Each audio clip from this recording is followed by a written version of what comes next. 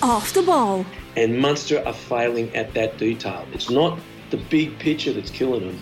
It's the minutiae, the detail that's taking them apart. Subscribe to the rugby stream on the OTB Sports app now. Off the Ball Daily. Welcome to Tuesday's Rugby Daily. My name is Richie McCormack, and on the way we hear from Rassie Erasmus on his Anthony Foley pledge, plus Jacques Nienaber on the Springboks out-half worries ahead of their trip to Ireland, and Gordon Darcy on what Ulster need to do to improve their season.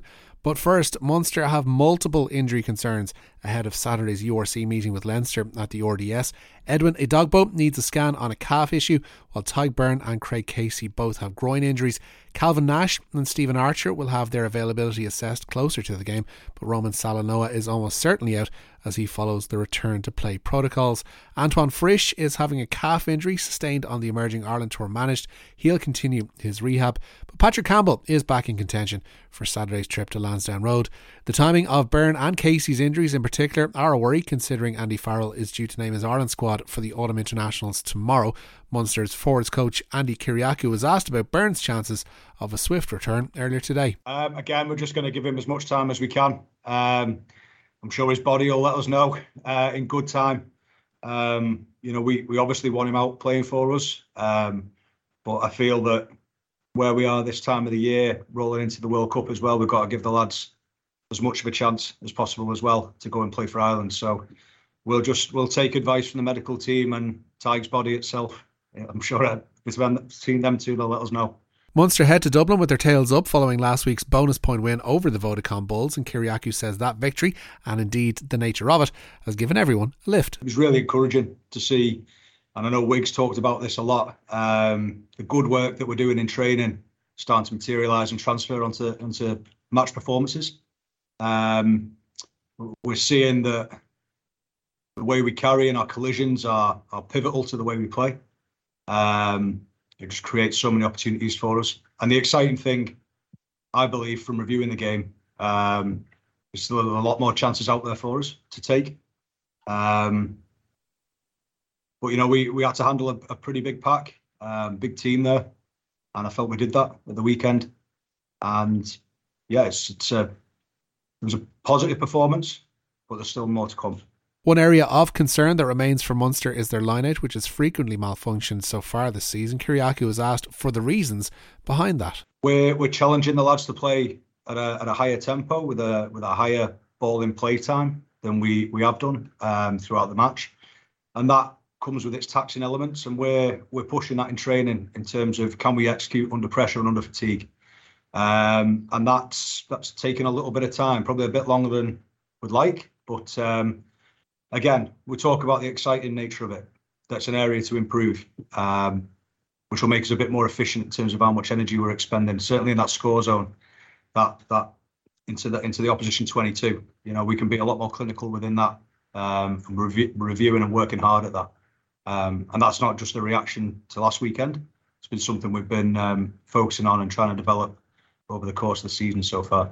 Now to injury news from Ulster, and they've gotten off fairly lightly from last week's 2-point win over the Emirates Lions in Johannesburg. Gareth Milicinovic sustained a concussion in that game, and he's their only concern ahead of Saturday's date with the Cell C Sharks. While Ulster's start to the season has been impressive, former Leinster centre Gordon Darcy told Monday Night Rugby last night that Ulster will need to shore things up defensively. Yeah, it's definitely something that Ulster will need to address, and you just want them to start getting closer to delivering on, I suppose, the promise, because Jerry's right that they are absolutely fantastic to watch, and they still have a few players to come back in, but I probably played in a team that was like that, and ultimately Leinster in the kind of late 90s, early 2000s, we were great to watch. We won absolutely sod all at that time. It could be going to Stade Francais, shipping 50 points, and then a week later putting 30 points on Toulouse in Dublin. So that type of thing it's fine for this part of the season, but one of the things that Ulster don't need to improve on is their ability to score tries, but they do need to be able to close them out. Their big Achilles heel has always been that bigger teams, that tight five, when they squeeze them, they hurt them. And there's probably elements or trace elements of that in the performance at the weekend. A couple of the tries that they shipped were just big South African boys just being lumped over one-on-one tackles, and that's an inherent weakness in what they have. They're going to need to manage the game an awful lot better to try and squeeze them out. But I think that's the one, we can look a little bit more deeper into that as we get a little bit more to see of them. But the attacking side of things, like when you think you've got James Hume to come back into that back line as well, there's an awful lot of guys there will be kind of looking at the games they've played, the performances they've had, the injuries elsewhere. Will they be getting an opportunity in a green jersey in a little over 2.5 weeks? We mentioned Andy Farrell naming his squad for the autumn tests tomorrow, while Ireland's first opponents have shown their hand of sorts. A 26-man training camp has been assembled for Stellenbosch, with the Bulls' Johan Goosen, the Springboks' only specialised out half. Elton Jantjies won't be involved, as Rassie Erasmus and co feel he hasn't played enough rugby of late. Handré Pollard suffered a knee injury on his Leicester debut, and according to Jacques Nienaber, he's unlikely to be part of their touring party. Andre had an operation after the Tigers game, and obviously he's in rehab now, so and returning to play. So I think the latest news that I have on him, I think it will be tough for him to make the tour. So I think but in saying that, things can happen, but I think he's still on his way to return, and I think it will be a tough one for him to make the tour. Part of the Box Tour, of course, is a South Africa A meeting with Munster at a sold-out Páirc Uí Chaoimh on November 10th.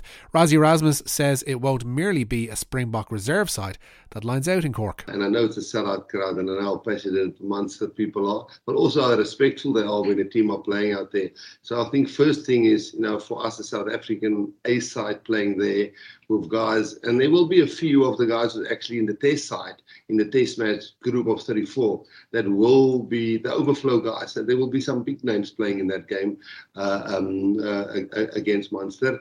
So that's exciting, that the competition is going to be stiff and it's going to be a sellout crowd, and I know the way the Irish people support. On your second question, I don't think I would have been, not that I'm saying I'm good, but maybe I'm average now, but I was what Munster did to me on a coaching level, not just the people, but the players and the assistant coaches, and when Axel passed away, I think the way I hopefully grew as a person and understand things better and people better, because I maybe wasn't great at it and I'm maybe average at it now, I'll certainly make a plan, I'll definitely meet up with his sister, and hopefully Jerry is there around, which is not with Harlequins, and me and Felix will definitely try and make a turn there. And I'll definitely keep my promise, because Axel played a big part in those short few months. It was tough times for us when we started out, but we ended really as two close friends, and I love the Munster people and the Irish people. Erasmus was also asked today about his return to Munster and his promise to bring his World Cup winners' medal to the grave of Anthony Foley. What Munster did to me on a coaching level, not just the people, but the players and the assistant coaches, and when Axel passed away, I think the way I hopefully grew as a person and understand things better and people better, because I maybe wasn't great at it and I'm maybe average at it now, I'll certainly make a plan, I'll definitely meet up with his sister, and hopefully Jerry is there around, which is not with Harlequins, and me and Felix will definitely try and make a turn there. And I'll definitely keep my promise, because Axel played a big part in those short few months. It was tough times for us when we started out, but we ended really as two close friends, and I love the Munster people and the Irish people. Finally, Wales captain Dan Biggar hasn't been included in the squad for the upcoming autumn internationals due to a knee injury. The Northampton fly half was withdrawn during their Premiership victory over Wasps 9 days ago. Wayne Pivac has named 5 uncapped players and recalled fullback Lee Halfpenny for those matches. Wales begin against the All Blacks on November 5th. Speaking of Biggar, he's been linked to date with a move to Racing in the summer. We mentioned he's out of contract with Northampton at the end of this season. That's it for Rugby Daily. All positive feedback is of course welcome. My name is Richie McCormack, and I'll have more for you tomorrow.